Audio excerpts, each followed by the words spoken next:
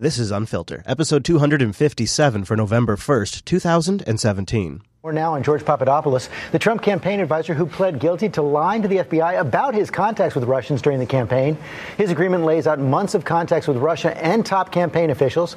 Our chief investigative correspondent, Brian Ross, here with the details. Good morning, Brian. Well, good morning, George. The Russia investigation now has its first turncoat or whistleblower among the president's men and women.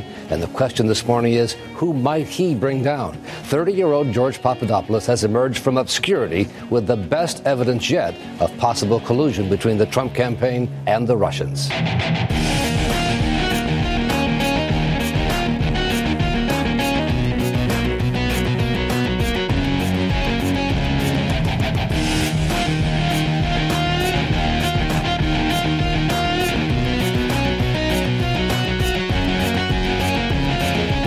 Fresh off, not one, not two, but three indictments.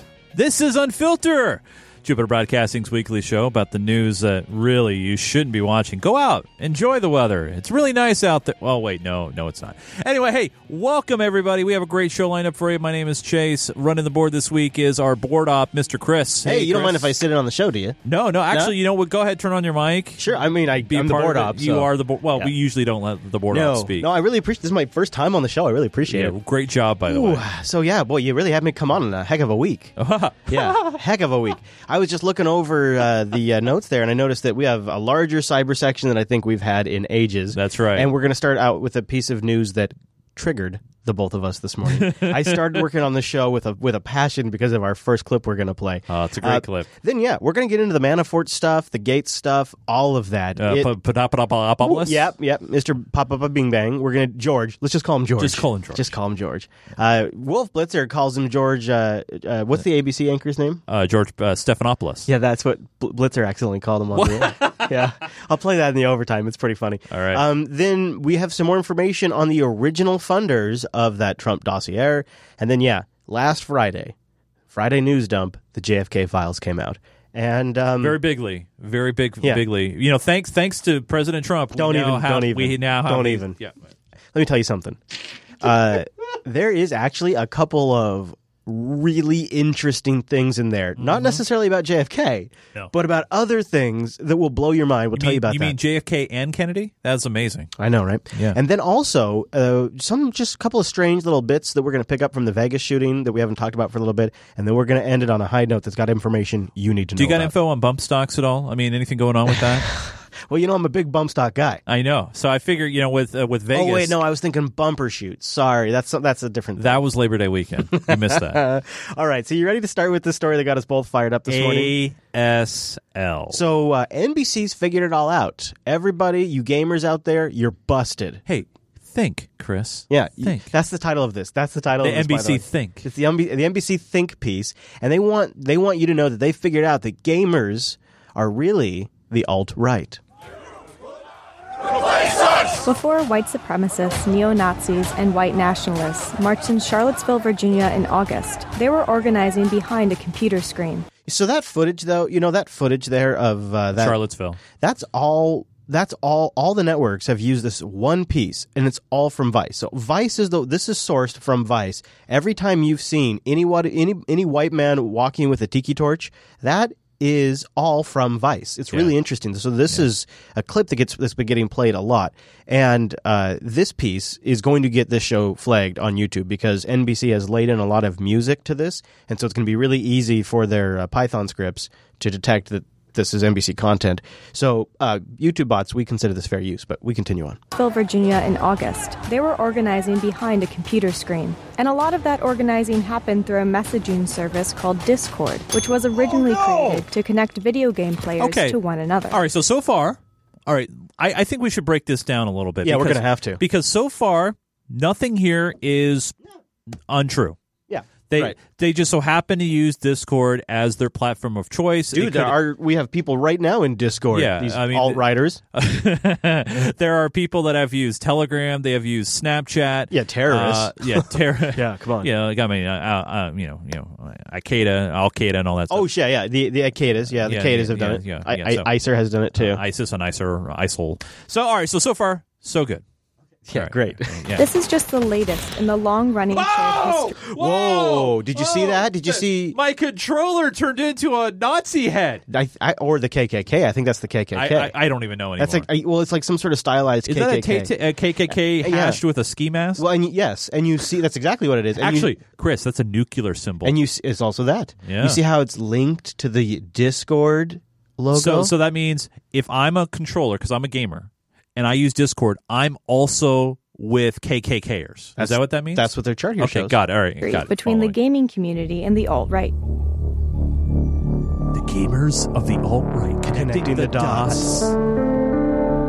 Gaming culture has always been racist, it's always been sexist, but the internet has sort of allowed Whoa. Yeah, it's always been sexist, it's always been racist. Always. Since the beginning. Sort of see what has always been there. Emma Vossen is a PhD candidate studying how Candidate, by the way. sexism seeded in gaming is replicated in the real world. Her study is based on Gamergate, a movement that began with And this is where they start connecting it. See, Gamergate was about gamers, right? It was about video gamers. It wasn't about social issues. It wasn't about anything. No, it was about gamers, and gamers use Discord. Yeah, so they've tracked it back to Gamergate. And you know what? Gamergate reminds them a lot about... Chris, be careful, because last time I talked about Gamergate, I was targeted, man. Yeah, well, NBC's probably under target. Gamergate, a movement that began with intimidating and harassing female video game journalists under the guise of fairness in video game journalism. The harassment quickly gained traction. It helped catalyze the alt-right movement, which secured power and prominence during the 2016 election cycle. When you were studying Gamergate and you were really looking at the techniques that they use, it's impossible not to see the same techniques being used by Trump supporters. All right, hold on for a minute. What? That's No. not gaming Same techniques. stuff. Same Those techniques. are just awful memes, but they're still, but that doesn't mean gamers. No, it doesn't. No, it doesn't. Doesn't at all. Doesn't even a little bit.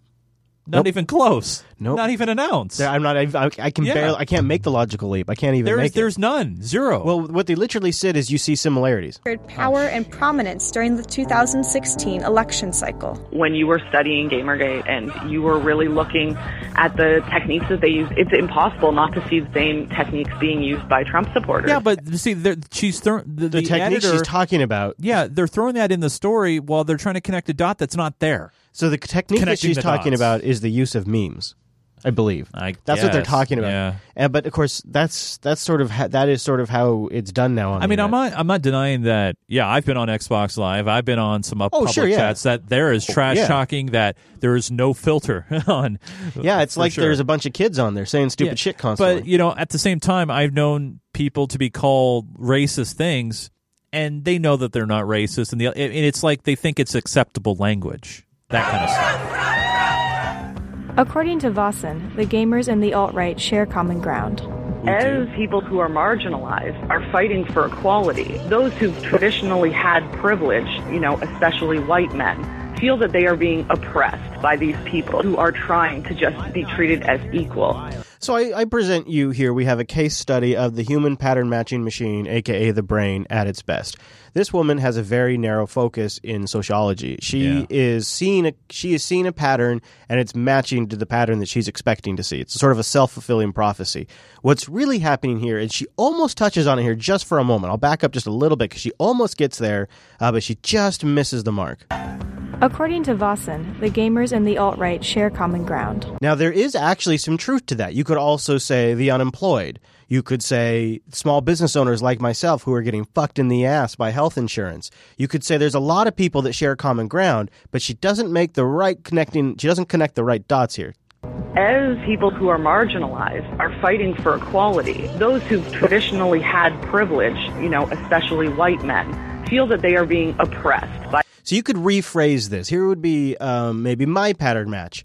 The middle class and all minorities and everybody who has been getting screwed over for the last 35 years by the military industrial complex and by DC's corruption and by the fleecing of the middle class and the outsourcing of jobs, all of these things that have led to a steady decline of the quality of life, that have led to the destruction of the quote-unquote American dream. Everybody is angry in this area. This some might call them like a basket, kind of like some sort of basket of I don't know, just like people that aren't very great and very nice. Like they're really angry, just really deplorable attitudes. Like just like a basket of those people, which would represent the majority that came out and voted for Trump, who was the chaos candidate. And while she gets close to making that realization, her own biases kick in, and instead she frames it as a white power, losing white power oppression response. These people who are trying to just be treated as equal. Why do you hate black people? African Americans. They're dirty, they're stingy, and they're just gross. Xbox Live and PlayStation Network both allow players to chat live while gaming. Which is a bunch of toxic shit, always. So this piece was put out by NBC. They want you to think about it. They literally say that, just think about it. And they really go after Discord in this thing. You got to worry. Discord service played a substantial role in fomenting the riots that led to the death of Heather Heyer. After facing pressure, Discord shut down the servers used to organize in Charlottesville. The company stated... So I don't think that's accurate, because it's not like, Discord was refusing to shut down these servers and then facing pressure, they shut down. It kind of feels and insinuates that. Yeah, it does. I think that Discord, once they were aware of what the servers were, they shut them down. Yeah. Like any place would do. Mm-hmm. Maybe AOL chat rooms back in the day. Yeah. Or Facebook or Twitter. So the way that this is presented by this person, and I don't even know who they are, it's not. It's really painting a really bad picture, because you're just trying to hyper focus in on this one thing, and you're not being very fair about it. Veritunda says it's a load of bullshit. It's a load of BS. Yeah, I mean, to be fair, and there are some pieces that we've pulled out that are accurate, that are correct. Yeah, there is something happening. But the overall narrative to try to link it back to Gamergate, to kind of regurgitate that terrible time, because there are some good female journalists that were being harassed over this stuff. Gamergate, looking back at it, was the explosion into the public eye of something that has really evolved into this identity politics that we have now, that is toxic and hostile. Yeah. And Twitter and Facebook have been sort of right there all along. And so it figures that eventually the government's attention would turn to them in this Russian investigation. And they sat down in front of a hearing and testified. And there's a few things to pull out of this, actually. We've heard a lot this year about Russia and its attempt to use social media to influence the 2016 presidential elections. But new revelations today about the role of social media giants like Facebook and Twitter add to the issue. Hari Srinivasan has our report. In fact, officials with Twitter met behind closed doors today with staff on the House and Senate Intelligence Committees about Russian involvement in the election.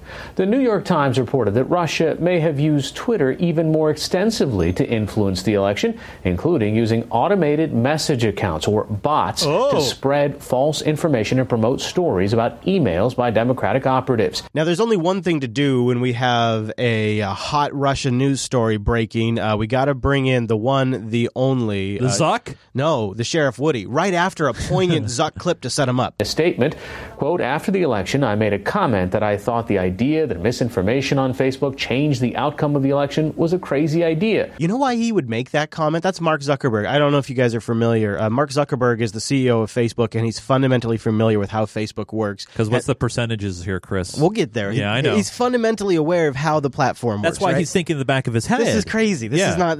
But then he realized, oh shit, I just got us in some political hot water. Now I gotta behave. Calling that crazy was dismissive, and I regret it. This is too important an issue to be dismissive. Congressman Adam Schiff is a Democrat from California and a ranking member of the House Intelligence Committee, which intends to have a hearing with tech companies soon. Representative Schiff, anything you can say publicly about your conversation with Twitter today? So Schiff sits here and he talks for quite a while about the importance of all of this, and he raises his eyebrows from time to time, but he doesn't really move his body much. And he really talks about how this is really the crime of the century. In terms of the use of Facebook and Twitter, I think we can tell that it's significant, but we don't really have a sense of the full dimension. If you look at what... Okay, so we can tell it's significant. I can't stand to listen to Woody much longer. You love that guy. I really do. And there is... So that was before the big testimony. We had Google there, Twitter was there, Facebook was there, and they were all just pouring their hearts out, you guys. Social media executives told a Senate subcommittee today that Russian-linked accounts began trying to interfere with the election in 2015, and they kept at it long after the voting had ended. Here's Nancy Cordes. Nancy? We take what happened on Facebook very seriously. Executives from Facebook, Twitter, and Google told senators today that Russian trolls were more prolific than they initially believed, posting 80,000 pieces of content on Facebook alone between 2015 and this summer. Yes, sir. Chris, I know you may or may not know this. How many pieces of content are posted? I don't actually know. In a day. In a day. Oh, man. I mean, there's they say they have 1 billion monthly active users? Yeah, so in a day... Yeah. Half that, maybe 500 million. I mean, and there's a lot of automated posts when people do because you would consider if you like a news article and it posts to your feed. So CBS here, they're presenting it. You think they're going to give us some numbers? Maybe, but I was going to say that CBS here, they're presenting this to the viewer at home, nightly news. They're watching this. You're at your home. You just finished your TV. Damn, dinner. 80,000, dude. You're like, Harriet, look at this, 80,000 pieces. 10,015. That's a lot. That's not a lot. And this summer. So this continued after his election. It continued until we disabled the accounts. Most of the posts and ads originated from one office building in St. Petersburg, Russia. And of course, just like when they had an advanced persistent threat, we have a ominous building shot. Where an operation innocuously named the Internet Research Agency uploaded 1,100 videos to YouTube. What? Yep, 1,100 videos to YouTube. Wow, 1,100 videos. Do you have a guess as to how many views on average they got? 200. You are 100 off. Yep. 100. Yeah. No, some of them got 300, wow. there's, yeah. Mm-hmm. And published more than 131,000 divisive messages on Twitter. Wow, how many Facebook tweets go out every day? Up to 126 million users saw fake Russian posts like this one. All right, so in the testimony, of course, for some reason, CBS decides not to put it in the clip, but in the testimony, they actually give you a scope, some perspective. I was going to say, I do. If it's something that's very polarizing and maybe well written, like a meme or anything like that, and people are so passionate, especially about this last election, Hillary's side and Trump's side. People will share and share and share, and it's kind of like a grass fire. It will spread. So sometimes if it's set up a certain way, that's the great thing about a meme. That's why they actually take them seriously. Exactly. Yeah, I agree. So, I mean, I know I poo-poo on that 80,000 number, but if these guys are brilliant marketers over there in Russia, I think we need to hire them. So here, to spread the word. So let's put the 80,000 number in perspective. It takes just a minute to get there, but I think it's worth playing a bit more of the testimony. Were these ads pro-Clinton, anti-Clinton, or could you tell? Or these activities? So what he's gonna dance, yeah, because he's there. He very much does have an agenda. If you watch this testimony, but a lot of the ads, from what I've been able to find, are about like Black Lives Matters, or they're about fracking. They're not really about Trump or Hillary. There is some about Hillary, I think, but it's not. I mean, it's sort of like indirectly. Viewed in the aggregate, the activity, again, really appears to address a wide range of hot-button topics and appears directed at fomenting discord and inflaming discourse. In terms of volume. That's the new phrase, by the way. Inflaming discourse. Again, in terms of volume. How much volume are we talking about? About approximately 90% of the volume we saw on the ad side appears to be issues-based. Primarily, a much smaller proportion were directed at particular candidates. But in terms of the actual Facebook, I think somebody said 1 in 23,000. I don't know. Maybe that was another company.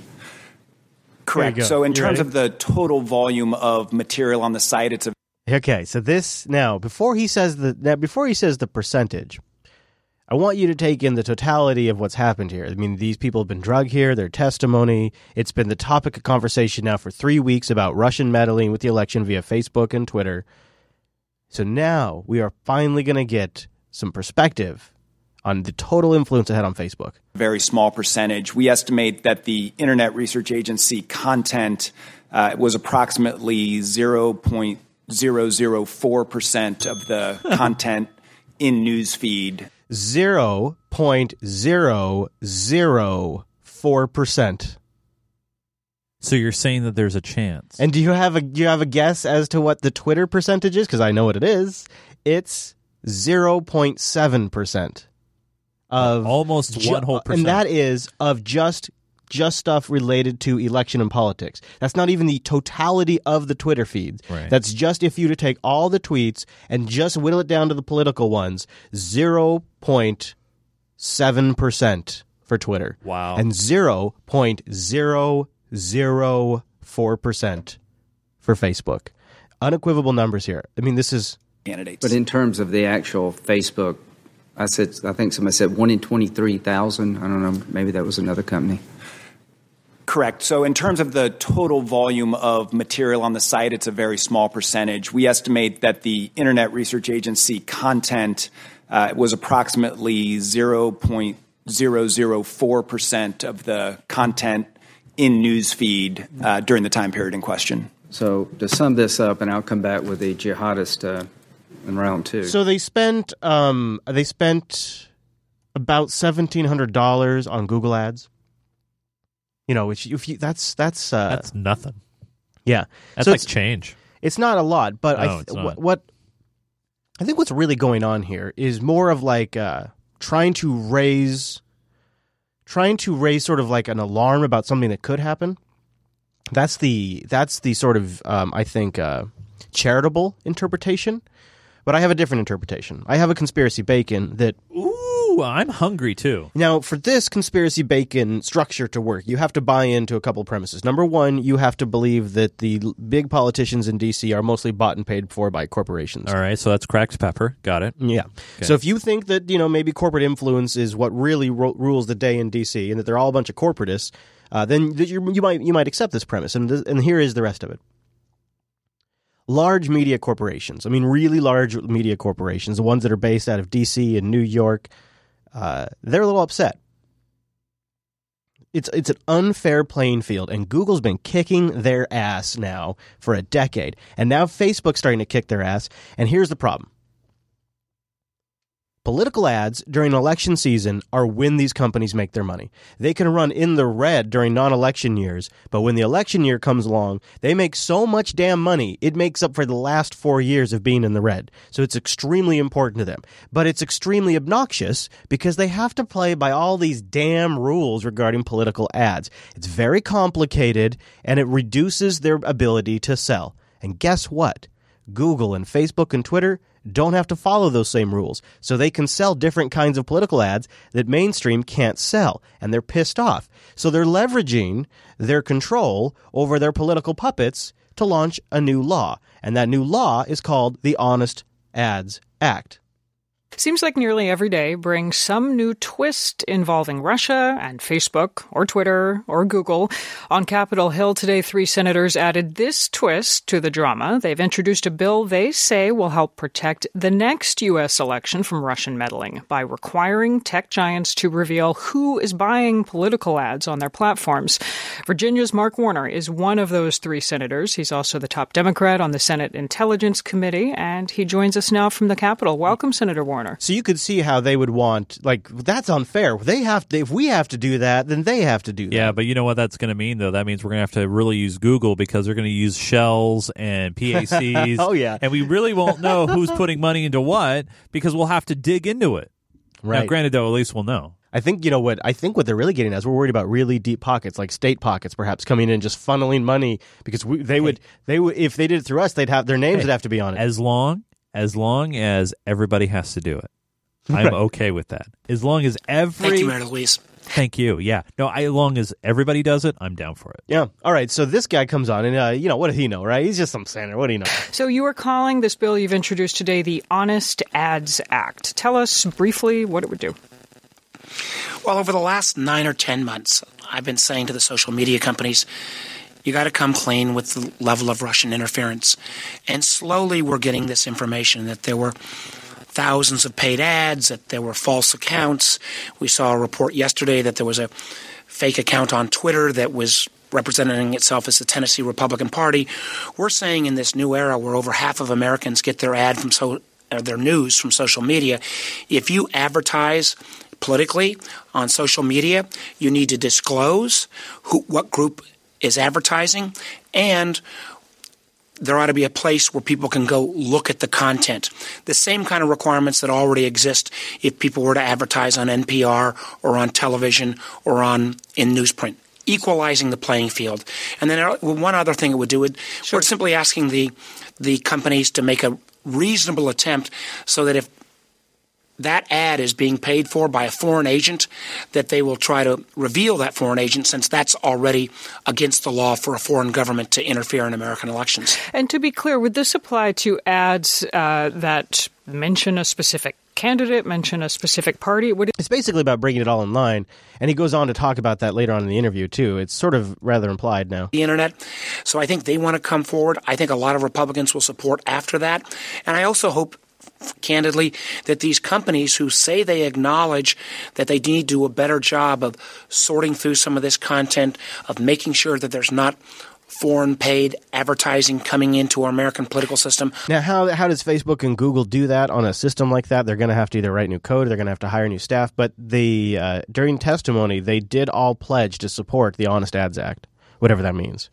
So it's a new law is coming for ads on the internet. I would love it if ads had to tell the truth. It seems like it should just be one law for all ads. Why is there a law for? It's just that seems more complicated. Yeah, just seems weird. I don't understand. You know what's complicated? Is this whole Manafort situation and Gates and Manafort. Really, I mean, let me tell you. So background on the Manafort thing here is he has been a wheeler and dealer for the Republican Party since Reagan, and he's often worked for the worst dude in the room because they pay the best, and he's been a lobbyist for literally since Reagan. I mean, it is really something. He's been working in D.C. for a long time. My theory is I think he got into the Trump campaign via Priebus, and we'll talk about that more later. But let's start with the big news that we knew was coming because 2 or 3 weeks ago we covered that Manafort's house had been raided. And by the way, I got a lot of shit for that. You did? No, I don't remember that. I remember I said, hey, they wouldn't be raiding the house that's obvious. if they didn't have probable cause. And a lot of people were like, oh, yeah, this is a targeted situation to ruffle. Really? Yeah, well, I got a lot of shit. Well, because I thought for sure it meant that there was probably I thought two things. Either charges were coming or they were going to get evidence to lean on them. Yeah. I know one of the two things. Some in the chat might remember, but yeah, no, I got a little shit for it. Yeah, I tell you what. Well, here you go. Here we go. Charges or indictments, as they were. Paul Manafort, former Trump campaign chairman, is now a criminal defendant, accused of hiding millions in foreign consulting fees to avoid paying taxes and failing to register as a foreign lobbyist. Robert Mueller's prosecutors say Manafort and his business partner and right-hand man in the campaign, Rick Gates, earned more than $75 million from 2006 to 2015 lobbying for Viktor Yanukovych, the former president of Ukraine, Vladimir Putin's man in that position, but put the money in banks on island nations outside the U.S. to hide it from the government.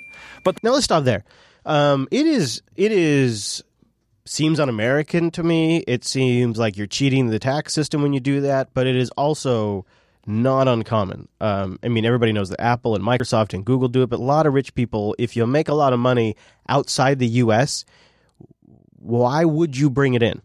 Right. Because you have to pay an exorbitant amount of taxes on that. And you can, if you make money outside the U.S., you can keep it outside the U.S. and you can spend it outside the U.S. Where shit got shady is when he would use shell corporations to bring the money in on the down low. Now, that's a whole nother issue. But like the way that they're like framing like offshore accounts, that seems like you could really start some shit there because a lot of rich people and a lot of corporations have offshore accounts. They do that already. That's pretty standard. 2006 to 2015, lobbying for Viktor Yanukovych, the former president of Ukraine. Remember that too, Viktor Yanukovych, the former president of Ukraine. Vladimir Putin's man in that position, but put the money in banks on island nations outside the U.S. to hide it from the government. But the indictment says nothing about Manafort's role in the Trump campaign. His lawyer angrily calls the charges ridiculous. Well, I think you all saw today that President Donald Trump was correct. There is no evidence that Mr. Manafort or the Trump campaign colluded with the Russian government. So let's stop. Okay, so why is he saying that? What the hell does he mean, right? And because isn't this obviously prove Russian collusion? What in the indictment is that he colluded with the Ukrainian government and lobbied in the U.S. via two lobby companies. So Manafort himself did not do the lobbying. You understand? He hired lobbying companies, two of them, and he used funding that was provided by the Ukrainian government back like 2014. I will pose you the question while we listen to the rest of this clip. What did the Ukrainian government need to lobby for in 2014? What did the standing past Ukrainian government need to lobby for? Manafort and Gates pleaded not guilty during a brief court appearance today. The judge set their bail and ordered them to remain in home detention. Prosecutors say Manafort spent some of his millions on 4 homes in Manhattan, Brooklyn, Long Island, as well as in suburban Washington, D.C. They love to go into the clothes, too, dude. The clothes that he spent money on. That also always strikes me as like the news reporter that's reporting on this probably has a $1,000 suit on. So it's kind of like, okay. Now, okay, so let's go back to that question I just posed to you. What would the past Ukrainian government need to lobby in the U.S. for? Well, some of it might be implied here in his lawyer's sort of stumbly speech. Reporting, George Stephanopoulos. And we're coming on the air now with breaking news in the Russia investigation. There you see Paul Manafort's lawyer before the cameras are at the courthouse. He's just pled not guilty. Let's listen. Government. Mr. Manafort represented pro-European Union campaigns for the Ukrainian, and then he stops. He was almost going to say something. Was he going to say Ukrainian government? I think so, but he stopped himself. Exactly. Yeah. If you're watching the video, you can see his mouth searching for the word. Like he knows, like, shit, I almost said government. You know how like Data used to do the accessing thing? Yeah. That's what he's accessing. Yeah. It's one of these moments in the show where it is better in video right there. But just trust us, like his mouth basically just sort of fumbles around for a moment silently. And in that, he was seeking to further democracy and to help the Ukraine come closer to the United States. Such a good guy. So what does he mean? What is he trying to say? Well, it's funny, Chase. It's all out there. I have some of it linked in the show notes. You see, my friends, there was a story you may recall from, a little while ago. Fuck the EU. Where the United States government and other NATO partners colluded, you might say, actually. Right. I just realized how loaded that word is now. Colluded to topple the Ukrainian government during the and then, of course, which resulted in the Crimean succession, which everybody blames Putin for, and little brown men. He was lobbying for the president that got replaced. That's what Manafort was doing. He was lobbying for the guy that got replaced, the guy that was pro-Putin. And he was lobbying to try to keep his job. And this is what Manafort does best. He works for the real sons of bitches, the ones that really pay the good money. And then he goes and he fights the good fight. And there's only one cocksucker that's good enough to do that job for Manafort. Because remember, Manafort didn't do the lobbying himself. No, he hired 2 companies. And you may have heard of one of these companies. May sound a little familiar to you. It's the Podesta Group. Used a sham group called the European Center for a Modern Ukraine to lobby on behalf of pro-Russian forces in Ukraine. Those forces sought a number of changes to American policy, changes to the Republican platform, for example. Some of the changes are obviously contrary to America's interests and values. Among them, they wanted the U.S. government to support the imprisonment of one of the Ukrainian president's political opponents. Shady does not begin to describe this operation. It's kind of amazing. So while the Podesta Group was taking money from Manafort, in the background, the Hillary Clinton campaign was beginning to build. Remember, this is 2014, 2015. But Clinton was beginning to assemble her campaign, and he probably knew he was going to be involved in Hillary's campaign while his company is actively lobbying for the Ukrainian government that Hillary was involved in throwing while she was the Secretary of the State. Holy crap. Even some of Tony Podesta's own employees thought the whole thing was disgusting. Well, today's indictment confirms our reporting on this. It describes the Center for Modern Ukraine as a fake organization, merely, quote, a mouthpiece for the Ukrainian president, Yanukovych. The indictment also confirms that the lobbying groups Manafort hired in Washington, including Tony Podesta's, knew perfectly well that the Center for the Modern Ukraine was fake when they signed on to represent it. Yeah, you can find it at opensecrets.org. So there's 2 lobbying groups. I'm blanking on the other one, but they are less relevant because they got paid significantly less than the Podesta group did. According to the feds, Podesta's company was told explicitly they would be lobbying on behalf of the Ukrainian president. In November 2012, the indictment says, Manafort's business partner explicitly requested reports on lobbying activity by both those companies so that he could brief the president of Ukraine, Yanukovych, on what they were doing. So the president was directly aware of the efforts by the Podesta group. The Podesta group was aware that they were doing it on behalf of the president, but yet they hadn't gone through the quote unquote bother of registering as foreign agents. It couldn't get dirtier. But despite apparently knowing they were acting as foreign agents of a foreign government, the Podesta group never registered as foreign agents. Failure to do that is against the law. In April 2012, the Podesta group filed documents with Congress relating to its work with the Center for a Modern Ukraine. At the time, they falsely claimed that group was just a foreign NGO. The Podesta group's filing contained a declaration by the Center for Modern Ukraine that, quote, none of the activities of the center are directly or indirectly supervised, directed, controlled, financed, or subsidized in whole or in part by a government of a foreign country or a foreign political party. So this Center for a Modern Ukraine is this sham company that isn't even really bothered to be even, like, you couldn't even make it legit. Like, you couldn't even put the effort into it. So this sham company is even goes to the trouble of somebody, probably not Manafort himself, but somebody in it goes to the trouble of putting together like this declaration that they can then say makes them an NGO, even though that's also completely falsified. That declaration, false, was endorsed as true by Kimberly Fritz, now the CEO of the Podesta Group and a former Jeb Bush staffer, all apparently a lie.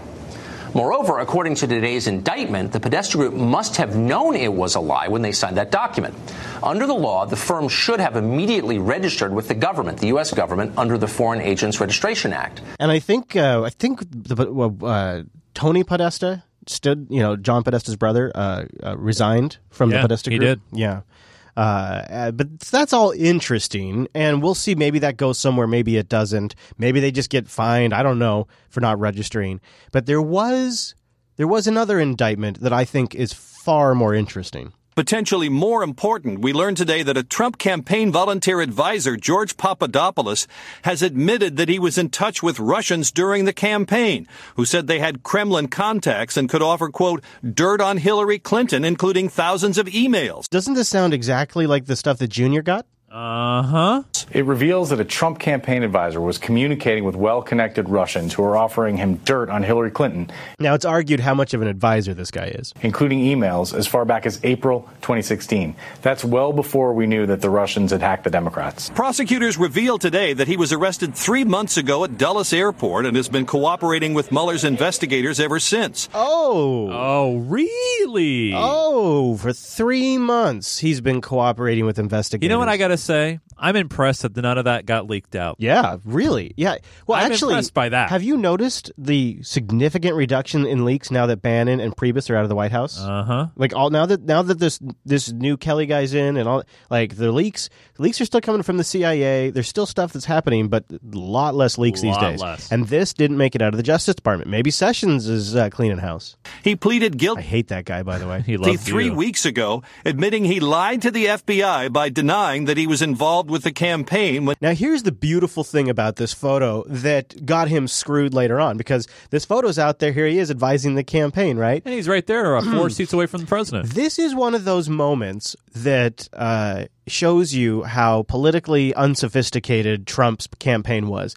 This was a publicity stunt they put together because the Clinton campaign was attacking him for not having enough political, not consultant, but advisors on foreign policy.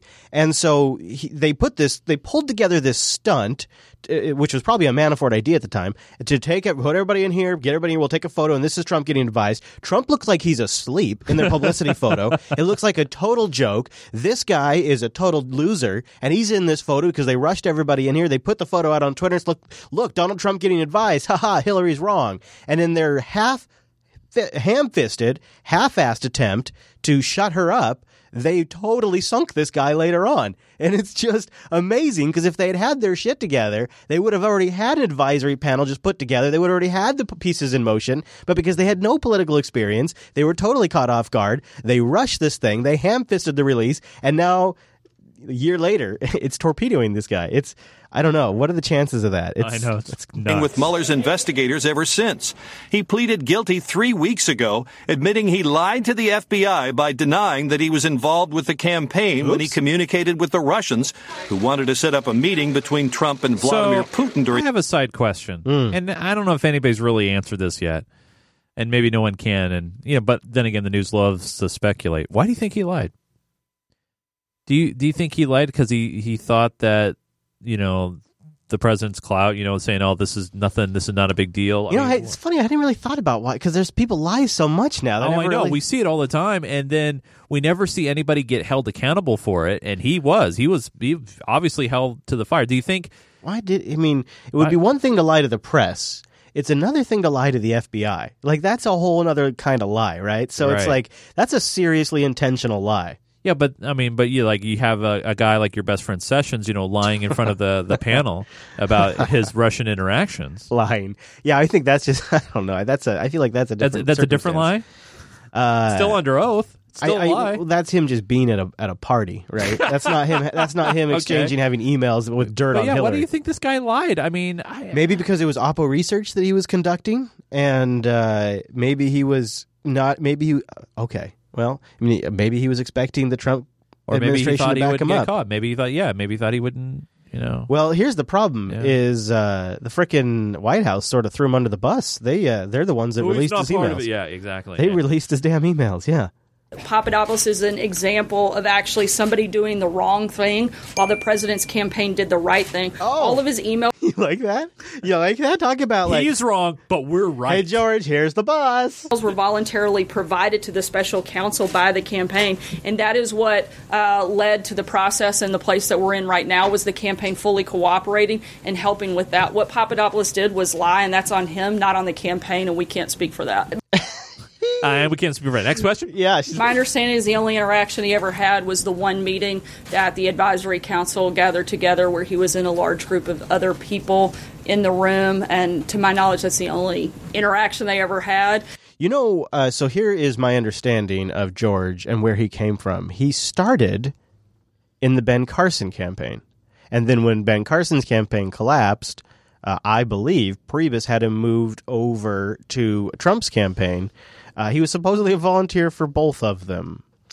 But when pushed on it, she had, Sarah Sanders, had quite the response, as she does sometimes. One of those responses that makes Spicy look tame, actually. Sir, just so we have that terminology straight, when you say George Papadopoulos had no official capacity, what do you mean by that? He was a volunteer on the campaign and a volunteer member of an advisory council that met one time. So his activities were entirely of his invention. No one asked him to do any of these things. Is that what you're telling the American public? I'm telling you that he was a volunteer member of an advisory council that literally met one time. Now, what's your gut to that? What's your gut response to that? My gut response to that is she doesn't want to answer the question. Well, yeah, but the whole excuse of, he's just an advisory guy. Here's what I would do. It doesn't float for me. Yeah, it doesn't float. Here's why it doesn't float for me, too. Because if you're going to have somebody go do dirty Oppo research with the Russians, you're not going to send one of your top guys. You're going to go send one of the guys you can easily throw under the bus and say he's a volunteer. Exactly. This guy's hired to do this kind of stuff in a way because you can say, well, no, he's just some volunteer. Some volunteer that was in the Carson campaign that was handpicked by Priebus to be in the Trump campaign. So maybe some volunteer. Maybe we just answered the question from earlier. That's why he lied. He was told to lie. Yeah, maybe.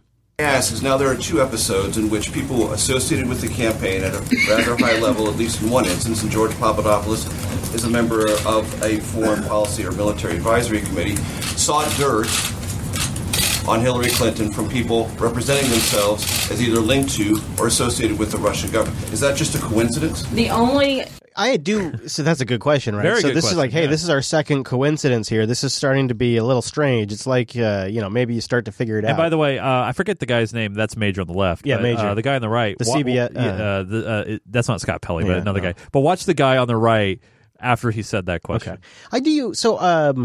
It's just comical. Yeah, okay. Themselves as either linked to or associated with the Russian government. Is that just a coincidence? The only good question. That's like, hey, you woke up there for that one. Do you think there's any credence? And I'm just spitballing here. Yeah. I haven't read this, but I'm just kind of wondering.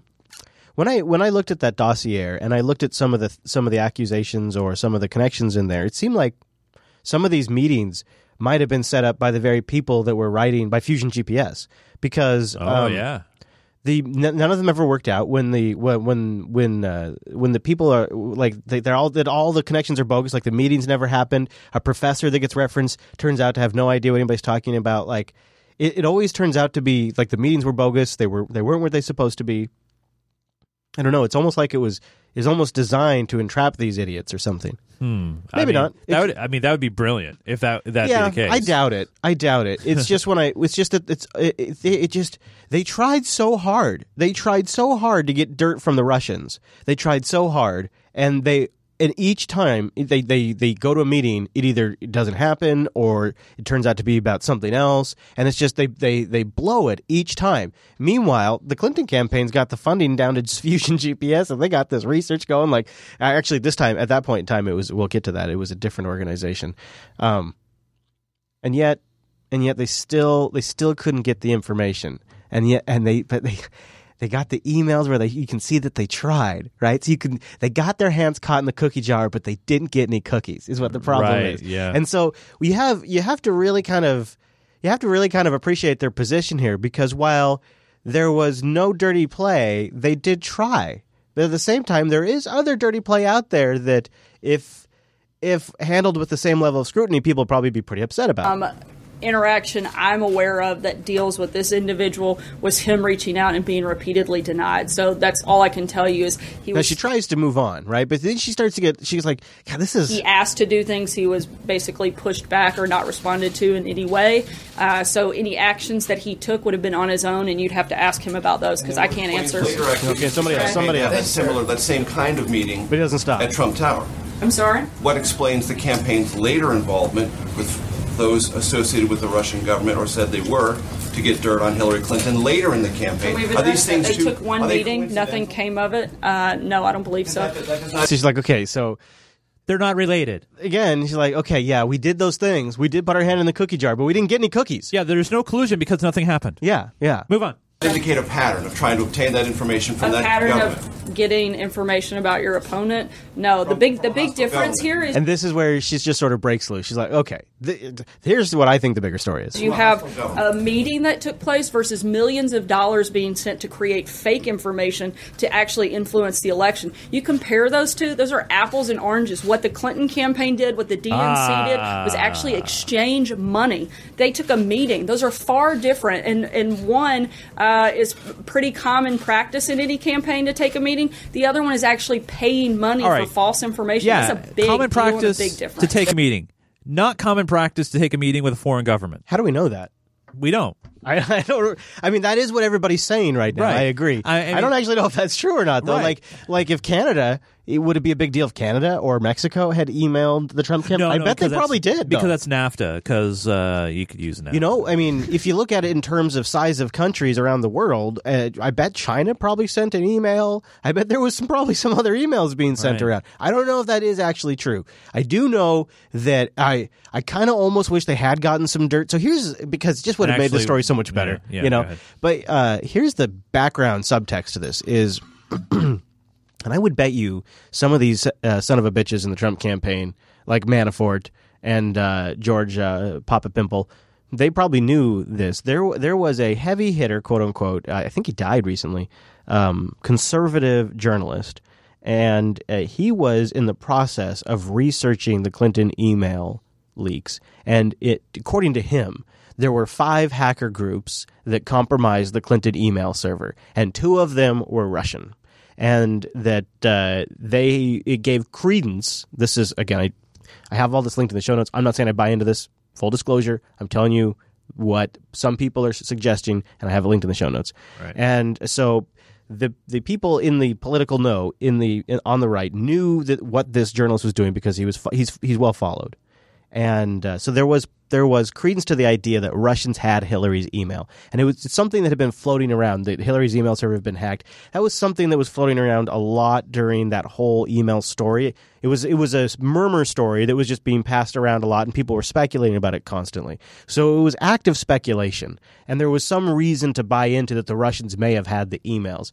And so you got to figure, everybody suspected there was more than the 33,000 or whatever. Like, everybody suspected there was more. So many got deleted. Everybody knew Hillary's always into some shit. So if you had her whole email archive, there's undoubtedly some nuggets in there. I don't know if Canada came with an email about that. Maybe we'll say MI6 had compromised their email server, and then a leaker from MI6 wanted to meet with the Trump campaign. Would that be considered worse? I don't think it matters in my opinion, it doesn't matter what the country is. I agree. I mean, it shouldn't matter. I mean, when you're talking about the biggest election, and I'm not talking about the race between Hillary and Trump. I'm talking about a presidential election, that kind of thing. It shouldn't matter the country. Yeah. It matters the process. It matters doing it right.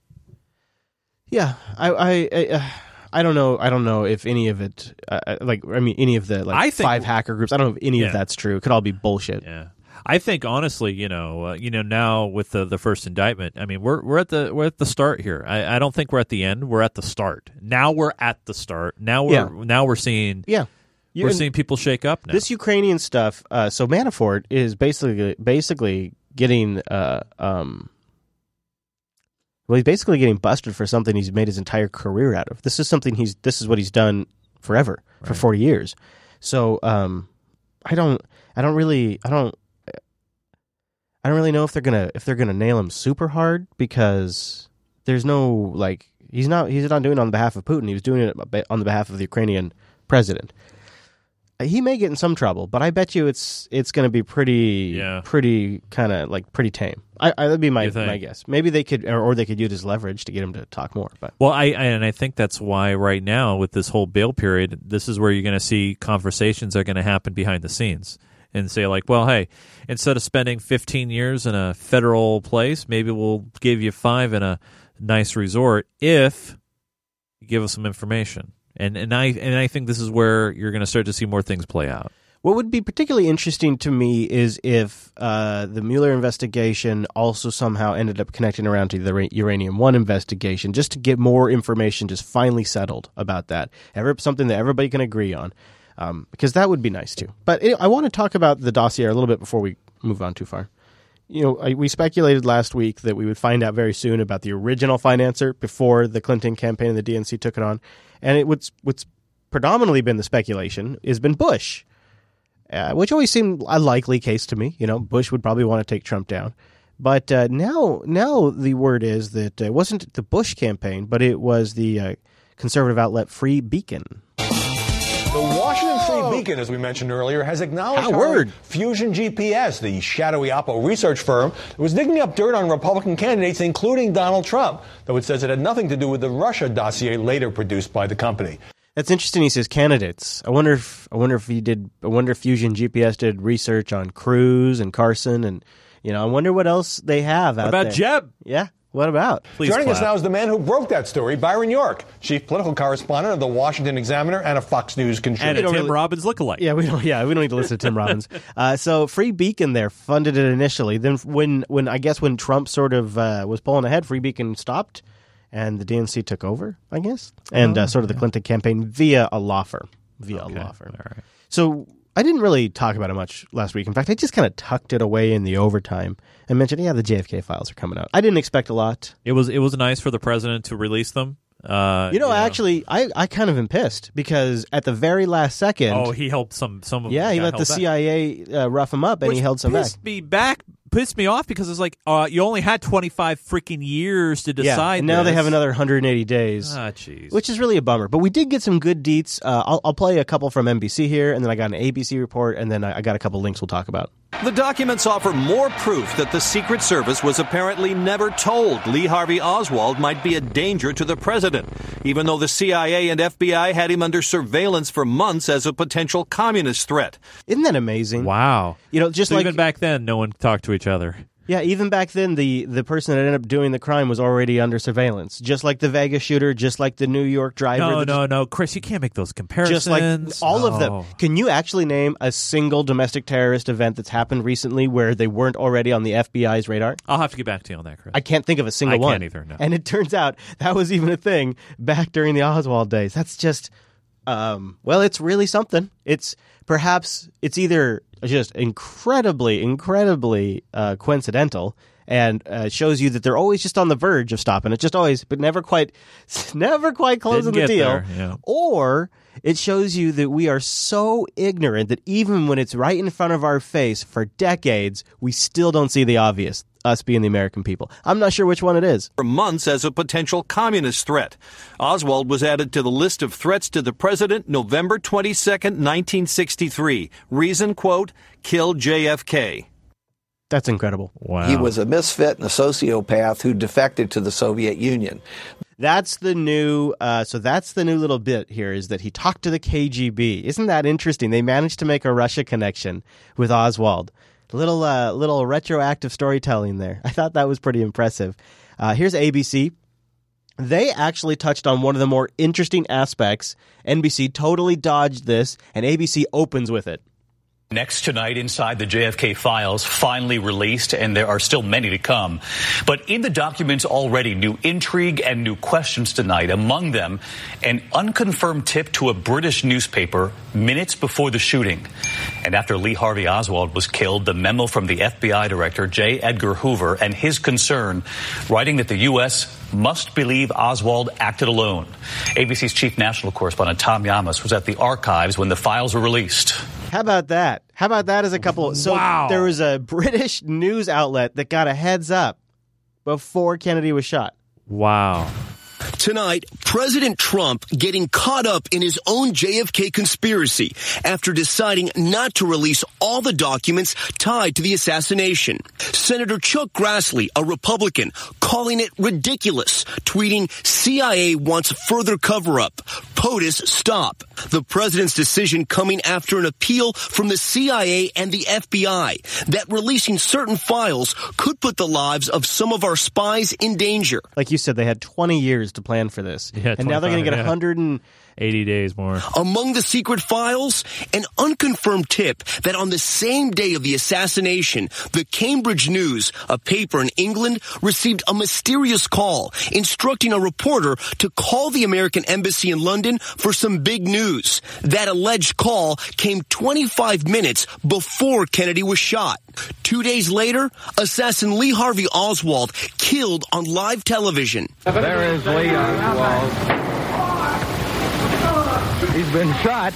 In an FBI memo, Director J. Edgar Hoover outraged, calling that shooting inexcusable, fearing it will feed conspiracy theories, and saying he wants something issued so that we can convince the public that Oswald is the real assassin.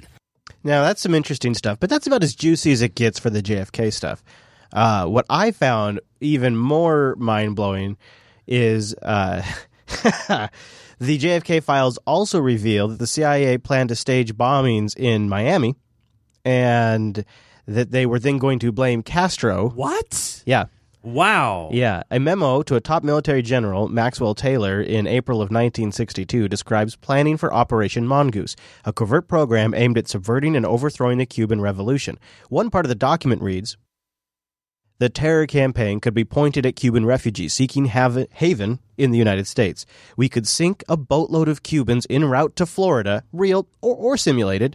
We could foster attempts of lives on Cuban refugees in the United States, and we could try exploding a few plastic bombs in carefully chosen spots in Miami.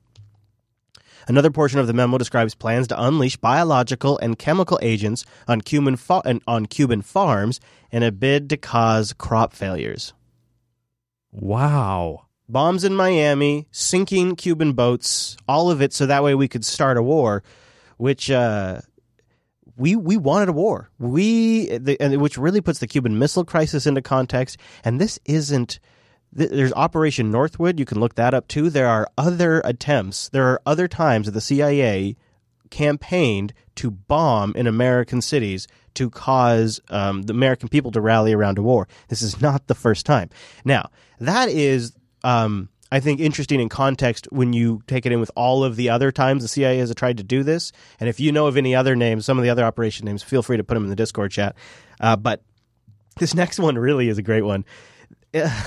Apparently, the CIA also entertained the idea that Hitler was still alive and didn't kill himself after World War II. He may have escaped Germany and fled for South America, according to CIA memos. And now, I'm not saying, and they're not saying it happened, but here's essentially the story, and I have it linked in the show notes if you want to read the whole damn thing. But the documents are dated October 3rd, 1955, and they say that an unnamed CIA agent referred to as... it's like a code name, Kaim Logi 3, was contacted by a trusted friend who served under his command in Europe and who was presently residing in Venezuela. And he said that, according to him, he had been talking to Hitler about once a month during a business trip that took him to Colombia, where he said that Hitler was hiding. The former German SS trooper also told the same informant that the friend had posed with the alleged Hitler for a photograph, which he included in the memo, which I'm showing it on the video stream right now if you're watching the video version. Wow. Crichton said that he is on the left of the image, and the man who claims to be Hitler is on the right. Now, here's the other thing that's crazy about it. It wasn't just good old Adolf down there, but apparently some good old Nazi soldier boys who were living in that area, and they still held Hitler in a high esteem, addressing him as Der Fuhrer and affording him Nazi salutes and stormtrooper adulation still. Wow. But the CIA remained skeptical. In a letter dated November 4th, 1955, higher-ups casted doubt on their reports. They said it is felt that enormous efforts would be spent trying to confirm the rumors, which could be expanded on this matter with remote possibility of establishing anything concrete. Therefore, we suggest that this matter be dropped. That appears to be the final document released within JFK files about Hitler potentially hiding in South America. But they do note, those same executives or whatever, high-ups as they put it, the source thought it worthy of sending all the way to the CIA headquarters, which is notable. Even at the time, those guys had to do a lot of separating the wheat from the chaff. But sending it all the way to HQ and putting your name on it and sending a picture was, usually you're pretty serious about it if you're a CIA, if you work with the CIA. He says, there's actually a book that talks about Hitler living there too. I can't pronounce it because it's in not Mein Kampf, right? It's not in English, but it tracks the alleged movements of Hitler throughout South America and more specifically Colombia. And you know what? I'll put a link to this in the show notes too, because why not? And so that's in here too. Wow, this is really wow. Look at that. They even have a map. Holy shit! This whole thing is. I had not read this part of it. This whole site is. I'll link that. It's really interesting. What do you think of that? Did not expect a Hitler. That at all. Yeah. And then it makes me wonder, why was that even sealed in the first place? Well, why was that included in the document trove? I don't know. I was going to try to find out why would that be in that batch? Is that essentially? I don't know. That's very. It was released as part of the series of files in the John F. Kennedy stuff. That's amazing. To me. Amazing. And they've even got the photo there, which is really something. It does look like him. It's old and grainy. Again, it's microfilm, but amazing. Yeah, we'll put all links to that stuff in the show notes. And by the way, the reporting for the staged bombings in Miami and sinking a Cuban boat is from Democracy Now!, and I will have a link to that in the show notes as well if you'd like to check that out for yourself, because that's some pretty salacious stuff there that came out that wasn't all about at all about a government conspiracy to murder Kennedy, but it's still pretty remarkable. Amazing, dude. Do you want to have a little Las Vegas shooter update? Because there's just a couple of items. As long as you have stuff about bump stocks, I'm okay about that. Well, maybe. They might have been on the hard drive. We could have got a lot of information, but it turns out it's missing. From our LA Bureau tonight, counterterror expert Aaron Cohen with me. And Aaron, good evening to you on the West Coast. What would explain as to why you don't have a hard drive and a laptop inside that room? Yeah, because it wasn't on his body either. So it's not on. So they come in, he's dead. The laptop's there, but the drive's removed, and it's not on his person. It's not hidden anywhere in the hotel room. Well, Bill, I can tell you from my experience in the intelligence business that we would destroy a hard drive if we were conducting an operation and we didn't want to have any circuitry fingerprint, any type of email fingerprint, any type of web browsing fingerprint. Essentially what it does is it erases any potential... This guy doesn't know. But he's trying to say that you guy would destroy his... But why are they saying from an intelligence standpoint? That's the thing that doesn't... Like, somebody would have had to take that drive. Someone would have had to gone in there and pop it out. Yeah. Yeah, and then here's the other thing that's weird. Speaking of somebody having to take that drive, the security guard that's the big hero? Do you have a guess as to where he's chilling right now? No clue. Yeah, it's not in the United States. Oh, really? Joining us now is former Secret Service agent Dan Bongino. So, Dan, why would investigators allow Jesus Campos, who, again, was the sole eyewitness that we know of to the shooting from within the building, to leave the country shortly after while the investigation is still going on? I'm baffled by that. It's very strange, Tucker. I mean, think about it. There's really no guarantee he's ever going to return. He's not under arrest. He's not under any court order to stay in the country. I wonder if he had a hard drive in his pocket. So the security guard has fled the country, and he's in Mexico now. So you got the Vegas shooter's brother arrested for child porn. So shady. I've also got links in the show notes about how the Vegas shooter was wiretapped already before the shooting, and now we have that. I don't know what to do with any of that, so I say we got a break for the high note. But you know what we got to do before that, buddy? We have to head over and check out the sack. That's pretty good. It's the mail sack indictment edition. By the way, Chris, I know you may not take a look at these from time to time, but I was able to find a police that's right. Well, I was able to find a policeman actually handling a mailbox. I find all these creative mailbox pictures. Anyway, I asked Club 33, hey, what do you think about the indictments? Also, Spain and Catalonia is going on as well. Terrorist attack in New York, or wild card, you tell me. So Verituna chimed in and said, hey, well, I'm hoping you will cover some of what's been going on in the UK. Man, that stuff's been crazy. I've been reading about it on the Beebs. Definitely starting to bubble up now with the whole lewd MP behavior, member of parliament behavior, and worse in parliament. Might be also nice to hear what Unfiltered's take is on the hysteria around Russian ads on YouTube being so pathetically insignificant. It really can't really make a mockery of the whole Russiagate narrative. Up. Hey, we already talked about He knows what's up. That's right. See, that's why we put this here, so we didn't spoil our thoughts on it. That's right. And also stay tuned to the Overtime, Mr. Veritunda, because there is a little coverage of Brexit. However, I am always soliciting more links and more suggestions on that. So if you have any, kind of put them on my radar by going to our Discord chat room in the Unfiltered area. And also, if you think it's particularly good, you could always try to ping producer Matt in there if he's there from time to time. I want to say big thanks to all of our new Club 33 members. We picked up a couple of new ones. We now have just one spot remaining as of this recording right now of Club 33. But hey, if you can't get in at that level, no worries. We ask that you try to jump in where you can. $5 gets you the investor award that gives you the full experience, gives you the access to the source files, every clip, notes, overtime, RSS feed, BitTorrent sync, and all that. Damn, buddy. And if you can't get in that, that's okay. Just spread the word. Tell people about it. Share the video. Retweet the tweets. That's the word. Get on the Discord. All that fun stuff. The bird is the word right there. The bird is the word. Patreon.com/unfilter. And stay tuned. We'll thank our new patrons at the top of the overtime segment. Yeah.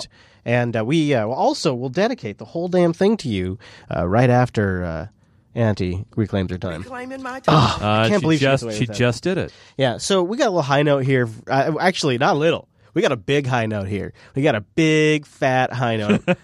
And it starts out, Chase, with one of our favorites, a classic pot bust.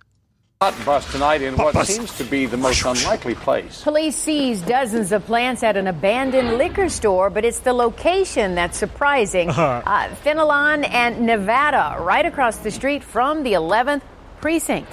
Yeah.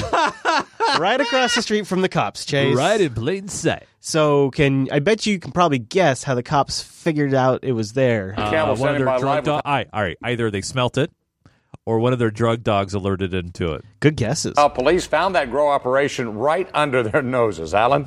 Well, Stephen, first of all, tonight, neighbors tell me that they are in shock and awe. They can't believe that marijuana grow operation busted inside this old abandoned liquor store. Probably what's even more alarming tonight, take a look around this corner. This building just feet away from the front door of the 11th precinct. WXYZ. Wow, I did not know that was even happening over there. Who gives a shit?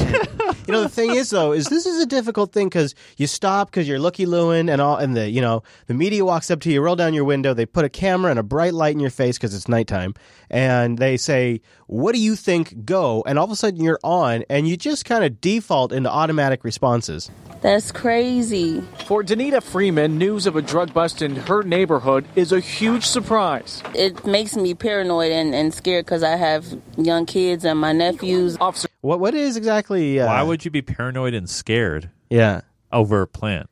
I'm just curious. In a way, I would be a little more weirded out by a giant abandoned building filled with homeless people doing drugs. At least if it's a grow-op, it's being cared for. Right. In Detroit's 11th precinct recently smelled something unusual. Got it. I started smelling it yesterday. Their noses brought them here, right across the street from the precinct, to the Piper Liquor Store at the corner of East Nevada and Fenelon. Man, I would say that is really brave, but here's the thing. This is not the first time we have had a story about a drug op right across the street from the police. It's like they know where their clients are. They know where their clientele is, and so they build near their clients. As they got up on the liquor store, the odor was very strong. They went and got a search warrant, and once they got in, what they found is significant. More than 40 marijuana plants were inside, ready to be harvested. Which comes to about 12,742 grams with a street value of $127,420. The operation going on Wait. $130,000, they say. No, you didn't catch it, did you? What? No, what? $127,420. Oh, really? Jeez. Really? Did he do that? Really? Did he do that? I think he got trolled by somebody. 142 grams. No, keep going. With a street value of $127,420. Yeah, he did, dude. They totally trolled him. He just got trolled. Because how do they know? Oh, yeah. Because here's the thing, is when you rip the plants out of the ground like that, guess what? Their street value? But it does look like some really great plants, though. Yeah. 400. Does that look... So you notice, just as you watch this clip, to me, it looks like they're not loading any of this stuff into police vehicles, but they look like there's like the cops... their own personal trucks. It's a pickup truck. There's several. The operation going on for some time. It's like somebody's two personal trucks, a van. It's going on for a while, probably about 6 to 8 months. The trees they're not plants like you would think like a small tomato plant. We're talking plants that are the size of probably a small evergreen tree. For Freeman and her family, there goes it. See, look, there goes. They're just happy it's out of their neighborhood. This side of my area, there's a lot of kids, little kids, so I'm happy that it's taken care of now. Well, yeah, because those little kids are going to get their hands on those. You gotta think of the kids, Chase. Think of the kids. Watch okay? the children. Right across the street. That's Be careful. Great. So then you got Canada. And maybe they're doing it right. What? No, don't say that because I hate it. We're hearing about what's going on. Is in Alberta or Ontario where basically the government's doing a mass control, kind of like what Washington State tried to do here. And Oh yeah. I'm not saying in total. I'm saying they're doing it right in ways that really still put the federal government to shame. Like, because not only have they wrapped their head around the fact that cannabis is a safe thing, but they are, instead of putting their heads in the sand, they're actually trying to put stuff in place to help public education and to kind of get a budget ready to educate people on cannabis. But first, more than $500 million in total will be dedicated to getting recreational marijuana's market ready for the leap to legalization. Today, the consumer education budget was released. And we want to ensure that we can provide information to Canadians with respect to the risk associated to cannabis use. Also, we've spoken to provinces and territories, and we've heard from many stakeholders, and we're just very pleased that we're able to move forward and invest $46 million over the next 5 years. So it's not a ton of money, $46 million over 5 years. But I looked into what some of the stuff they're going to be talking about appears to be. Nothing's formalized yet, and it's pretty good. It's it's informational. It's not really super strong propaganda or anything like that. It's actually fairly informational. It's, as they say, fact based. We'll see if that actually comes to fruition or if they manage to screw it all up. But you know what you and I are missing out on? What's that? What appears to be a hell of an event. I have it linked in the show notes. It just wrapped up recently, and they got another one in Vegas in just a couple of weeks. I am Cassandra Farrington. I am the CEO and co-founder of Marijuana Business Daily, and Marijuana Business Daily produces the MJ BizCon events, which are the oldest and largest trade shows here in the cannabis space for the United States. So, you got your trade shows, of course. You got all your different shows. You got the PAXs and things like that. This is one for pot. All kinds of crazy gear, grow ops. It's like people in the industry, not necessarily consumers. To connect with all of the other professionals of the industry to get hands-on access to all of the infrastructure, from grow lights to greenhouse construction to extraction equipment. Yeah, it's pretty neat because they have a bunch of really cool stuff in there. So if you're a supporter, you should grab that clip because, man, they have, here, look at this thing. Here, I'll just get you an image of it because it's so nuts. Look at this monster piece of equipment. I don't even know what you'd call this. To enable banks to... It's, it looks like something off the set of Star Trek. It's this large tubular thing. The tube with the neon that's on it's on all the sci-fi series ever. Yeah, that looks like that thing. Yeah. Only something to do with pot. So that conference is going on in Las Vegas on the 15th. So if you're going to go, you got to report back. Oh, that's pretty cool. Oh, sorry. You just got hailed. I just got hailing frequencies open. Now here's a little market research, Chase. You hear a lot of times about potential side effects with pot. And it turns out there may actually be a little bit of an upside to smoking the cannabis. You're going to get laid more. Weed isn't just for watching silly movies and enjoying tons of food. To be blunt, research shows marijuana use is connected with more sexual activity. Data from more than 28,000 women and nearly 23,000 men gathered in the National Survey of Family Growth surveys indicated that women who didn't use marijuana daily had sex on average of 6 times a month. Male daily users had a sex average of 6.9 times over the past month, while non-users averaged 5.6 times. Among women, daily users averaged having sex 7.1 times over non-users' average of 6 times. There you go. So, if you want to have sex one more time a month, smoke some pot. Those are the kind of tips you tune into Unfiltered Only if you're in legal states to do so. Now, stick around. We do have the overtime coming up, and boy, is it a whammy.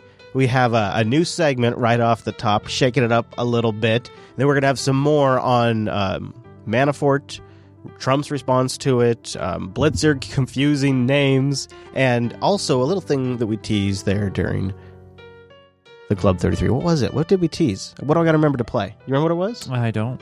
Oh, yeah, the Brexit clip. Oh, okay. Yeah, we'll play that and a few other things. So that's all coming up in the overtime. But if you're all done, if you got your protein and your veggies, and you don't need your carb, well, we understand that you're going to move on. Is that some? I gotta get a new analogy. In the meantime, yes. Chase, where can people find some of your stuff online? People could find my stuff over at geekgamer.tv. What? We have a Discord. We have a YouTube. You can also follow me personally on Twitter at Nunes, Nunes. Hey, Chris. Yes, sir. You've been doing a lot of drone things. Oh, from time to time, it's known to happen. And you got some great vlog stuff. Oh, did you see the fall shots I got in that? My God, man. My God. YouTube.com/Chris Fisher. That, I got to say, is a hell of a shot. You got to check that vlog out for that. By the way, I'm really interested in the Mavic Pro because they have it at Costco right now. Oh, really? $9.99. You can also follow me on the Twitter. Yep. That'd be the twitter.com/ChrisLAS. Yes. Follow the network at Jupiter Signal for live times, announcements, things like that. Mr. Nunes over there, you can follow him too. Yep. He's at Nunes on the Twitter, and he's at GeekGamer TV on the GeekGamer TV. Yes. And by the way, we do the show live. We do them on Wednesdays. The time zones will be changing. Daylight saving time is reckoning. So go to jupiterbroadcasting.com/calendar to get it converted to your local time automatically, and then join us at jblive.tv and discord.me/JupiterColony for the chat room. We'd really like to have you join us there in that unfiltered channel that we've dedicated just for you. And you can check that after the fact for any links that you've seen during the show. And we'll see you back here next week.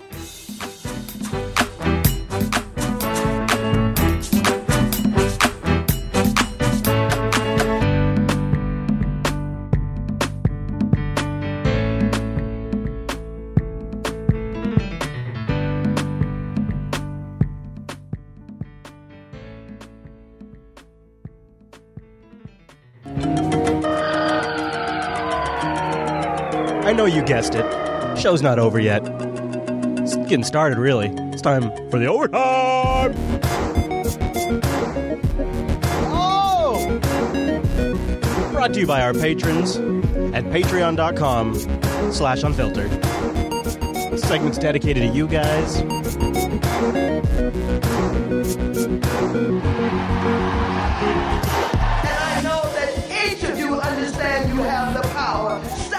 That's right. That's right. I want to thank our 6 new patrons this week: Michael, Steven, Homero, Devin, Matthew, and Harvey. Devin, huh? I got a cousin, Devin. One of my my age cousins in my age group, getting married next weekend. His name's Devin. So thank you to our 6 new patrons. If you'd like to help us get to our next milestone, where we take things up to the next level, patreon.com/unfiltered. I got stuff in the works. We just need your support. Patreon.com/unfiltered. All right. Now, we got some stuff in the overtime that's sort of tradition. And this week, we're going to shake up tradition just a little bit. I gave Nancy the week off because I felt like, honestly, I've just been railing on her too much. I've really been just nonstop with Nancy. So this week, we're going to put the Oh Nancy segment on hold, and we'll introduce the Oh Hillary segment. That's right. That's right. Welcome to the Oh Hillary segment, everybody. And we'll start off with old Hillary Clinton poking some jabs at Fox News. Hillary Clinton speaking out tonight about the Russia investigation and how a certain network is covering the story. Awkward. All the networks, except Fox, are reporting about what's really going on. And she sits there and shakes her head. That's right. That's right. And this is really Hillary Clinton telling you up front, yeah, all the other networks are working with me. It's just Fox that I can't get to work with me. Them sums of peddling these stories about me. And, I said the other day, I spoke at the Human Rights Campaign. I said, Oh, yeah. Yeah, that's right. She shakes her head. Yeah, that's right. I'm a badass. You should have voted for me. It appears they don't know I'm not president. Oh, shit, girl. I get where Hillary Clinton is coming from. Yeah, she's right, man. Yeah, actually, no, I'm serious. She is, I think she's actually right. I think they actually sometimes think she's president. Successful. So now that we have no Trump collusion, here's what we do have tonight. This is what the media will ignore. This is what matters. These are the facts. This is where the evidence comes in. What did President Clinton... I'm sorry, who? I'm sorry. Or President Clinton wannabe... Oh, shoot, nice recovery there. President Clinton wannabe... Yeah, good one. Good one. Yeah, so sometimes Fox does think she's president, so I think she might actually be right. But here's Hillary at her best, where she's really peddling some bullshit, and it's everything she says is the opposite. So when she says something is white, it's actually black, and this is that. A chance. And you can this could be actually, before I started, we should name this theory. Would it be too cliche to say it's the Hillary distortion field? Yeah, I think it's the Hillary distortion field, where she projects her intentions onto other people. A chance. We had to give an open mind to the new president, and I meant it. I didn't want everybody who voted for me just immediately going into kind of a defensive crouch. That's bullshit. There were marches that were organized by your financier and people that were associated with your campaign the weekend after he was elected. There has been nonstop issues that have been raised by people that are associated with your campaign from the moment that he was inaugurated. So that is, you win. That is, so she starts there, and you can already tell it's crap. And then she starts pulling in on herself. She starts pulling in as she lies more. She gets more and more, her body gets more and more rigid. You voted for me just immediately going into kind of a defensive crouch. Which is exactly what she wanted. Let's see. Maybe there will be a pivot, a move away from the horrible rhetoric, the divisive, insulting rhetoric that had fueled his campaign from like identity politics. The very first day. Maybe because he'd never run for anything, he kind of was either convinced himself or had been convinced that this was how to consolidate his position in the Republican Party, and that there were enough people that would be attracted by his kind of nativist, populist, nationalist, scapegoat rhetoric that, maybe that's what he felt he had to do to win. So let's give the guy a chance.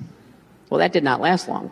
And it didn't last long because clearly, as Maya Angelou said, when people show you who they are, believe them the first time. That's interesting. That's a... Oh, I'm just thinking of some of your scandals in the past, Hillary. Going all the way back to good old Nixon. Now, what does sort of stick out to me in her speech there is I too, during his inauguration speech, thought he would try to come a little more to the middle, and he really did. He really did put it all out there, and she's still stung by it. Now, there is perhaps something that's on her mind that's got her in a little bit of a bad mood. It could be that the FBI is going to allow an informant to share his information, his records, with Devin Nunes' investigation of the uranium deal. What happens next with tax reform? And we begin with Chief Intelligence Correspondent Catherine Herridge in our Washington bureau as the plot thickens involving Democrats, Russians, and American uranium. Good evening, Catherine. Thank you, Brett. House Speaker Paul Ryan told reporters today the FBI is finally cooperating and evidence will go to Capitol Hill within days. Why was the FBI not cooperating? That's what I never understood, is why did this have to go all the way as far as the courts before the FBI would start to cooperate with an investigation? The FBI got in touch with us yesterday afternoon, and they have informed us that they will comply with our document requests and that they will provide the documents Congress has been asking for by next week. The Justice Department lifted the FBI informant's gag order, allowing that person to share records and evidence with Congress about the 2010 Uranium One deal that gave a Russian business control over a large swath of the U.S. uranium market. Republican Chuck Grassley leads the powerful Senate Judiciary Committee. But it's so much more than what we ever would have had information to before. So let's start there and see what that does. The allegations include bribery and a concerted effort by Moscow to curry favor with then Secretary of State Hillary Clinton through a large speaking fee to her husband and donations to the Family Foundation. On Fox, the Republican chairman of the House Oversight Committee questioned whether a federal investigation was hidden by the Obama White House and kept from a senior government interagency committee that approved the sale. So I wonder if so they want to get access to that review, but I wonder even if they can really tie up a timeline here that shows that the Clinton Foundation took some money and that Bill did some speeches right around the time the decision was being made. They can probably firm that up, but how are they going to prove that it influenced Hillary? Wasn't she pretty far removed from the final decision? Wasn't she just one cog of many cogs in the government that were moving?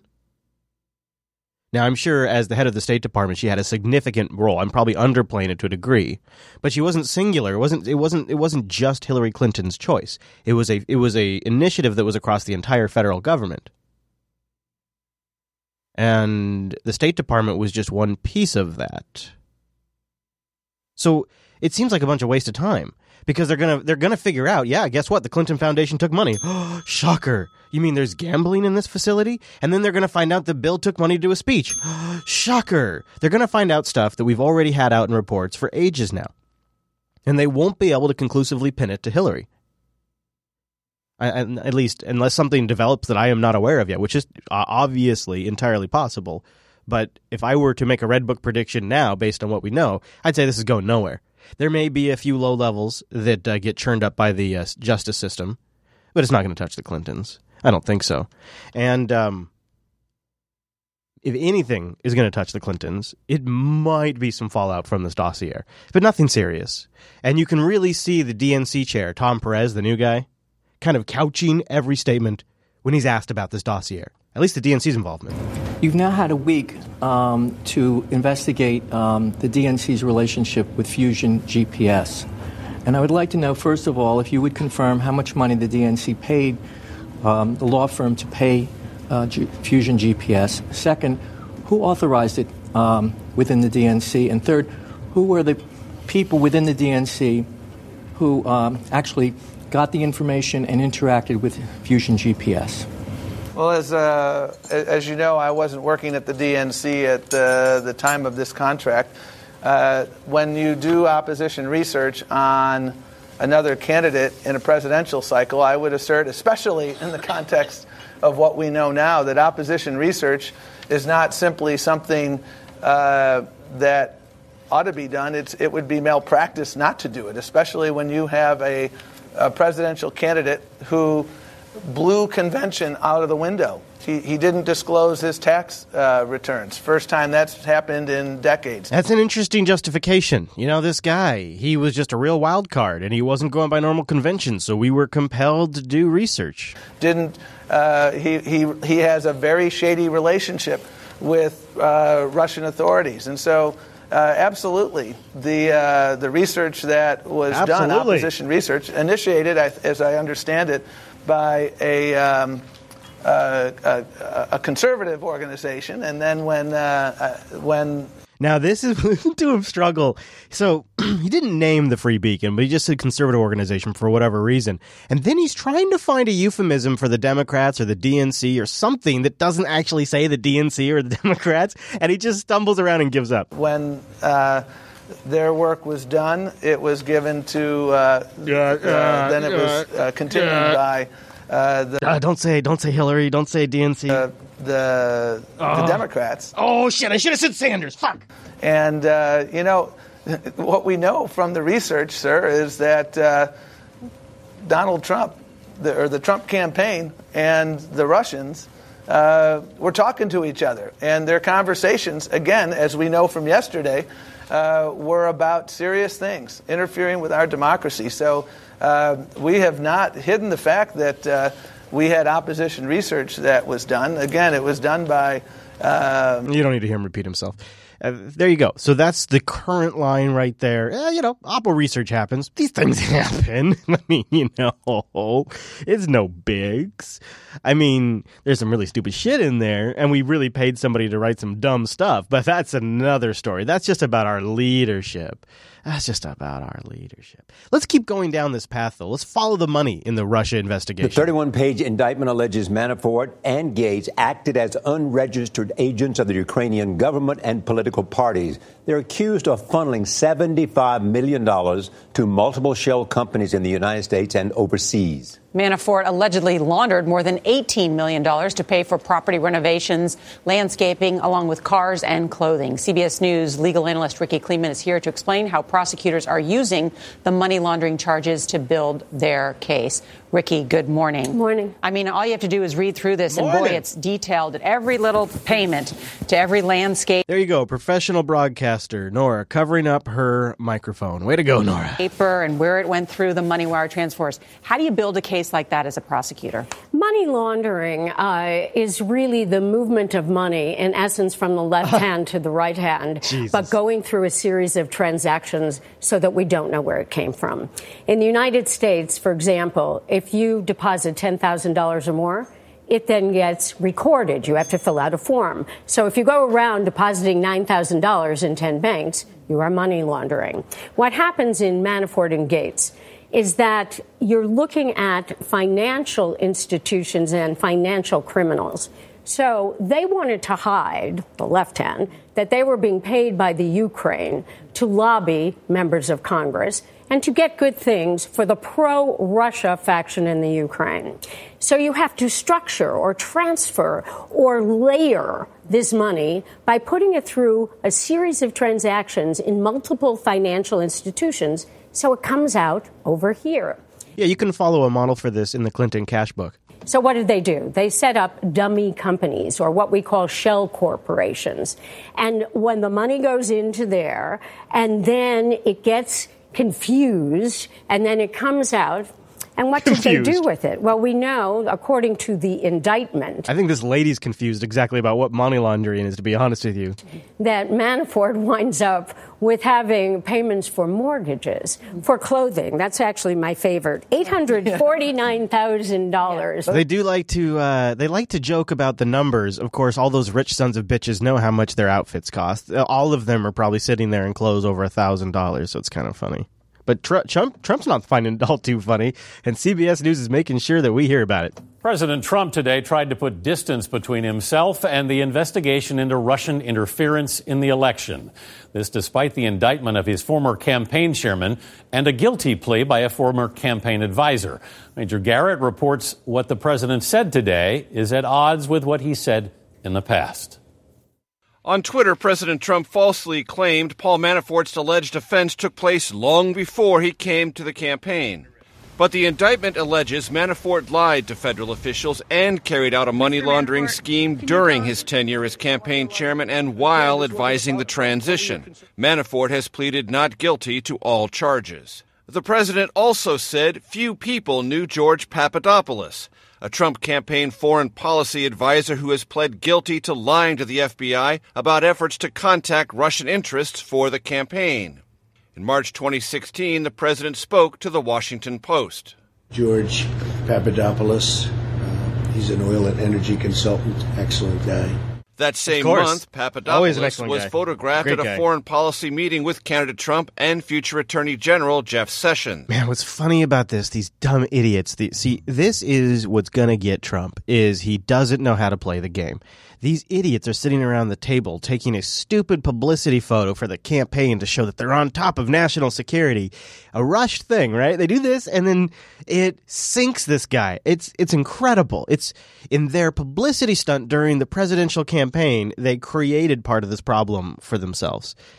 Because they had to show everybody that Trump was getting advised. Of course, he looks completely distracted. But this Russian meddling not being ignored by the people over there across the pond. They suspect there is some spying afoot.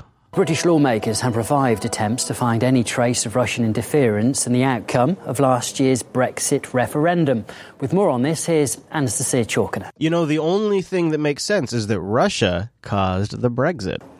Well, the anti-Russia hype continues now here in the UK following the brave but quite futile example of this we've seen in the US of trying to implicate Russia in election results that were seen as unfavorable. Now, we do know that here in London, a committee within the House of Commons had sent a letter to the CEO of Facebook, Mark Zuckerberg, asking him to provide details on Russian ads linked to not just the Brexit referendum, but also the last UK general election. Now, this is part of an investigation carried out by this committee. Look into all of it. Russians for days. An inquiry on fake news trying to determine whether or not foreign actors are getting involved by using online platforms to... No, you think? You think a worldwide network might be used by people all around the world? Oh my God! Interfere in elections. Now, the Russian ambassador to the UK, Alexander Yakovenko, said he was surprised to see this kind of reaction from the UK, given that the Brexit referendum was called, of course, by the previous Conservative government. He's asked a question of, it's not clear who the British government is if Russia is able to influence these kinds of things.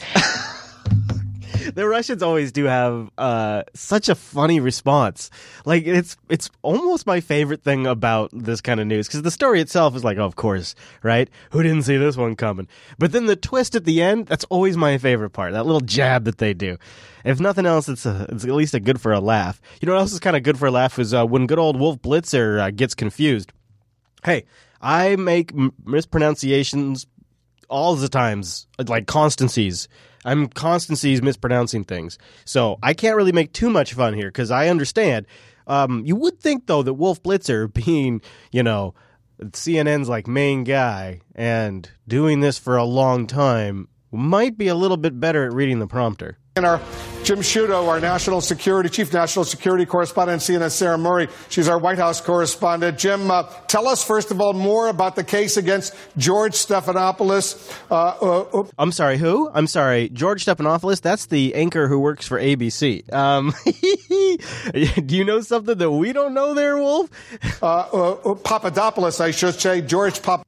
You should say that. Is that what you should say? George Stephanopoulos, Papadopoulos, I should say. George. I guess Wolf had a few drinks at lunch this week. Papadopoulos, whose role could be very significant. We got a drunk Wolf on the show, guys. We got a drunk Wolf. Watch out. Drunk Wolf roaming the show this week. Now, we'll end on another great highlight of the media. I had to laugh. When the media, the quote-unquote, the media, they just throw all kinds of crap at the Trump campaign. Some of it, he obviously steps in himself with his Twitter account or some of the things he says. But sometimes you have to just listen to what they're saying. So this is the end of a press conference. And as as the press conference wraps, listen to what the reporters start shouting. It's really something. We believe that Russia was behind the email hacks. Thanks so much, guys. Hope you have a happy and safe Halloween. Thanks, guys. Okay, before we get into the panel, just quickly, my memo to Sarah. Did you hear it? Does this administration believe slavery is wrong? Does this administration believe slavery is wrong? I gotta play it. Look. Safe Halloween. Thanks, guys. Okay. And then Brooke brings it home Before for us, we get guys. into the panel, just quickly, my memo to Sarah Sanders is if she thinks that the press is obsessed with this story, she needs to check her boss's Twitter feed. Oh, snap.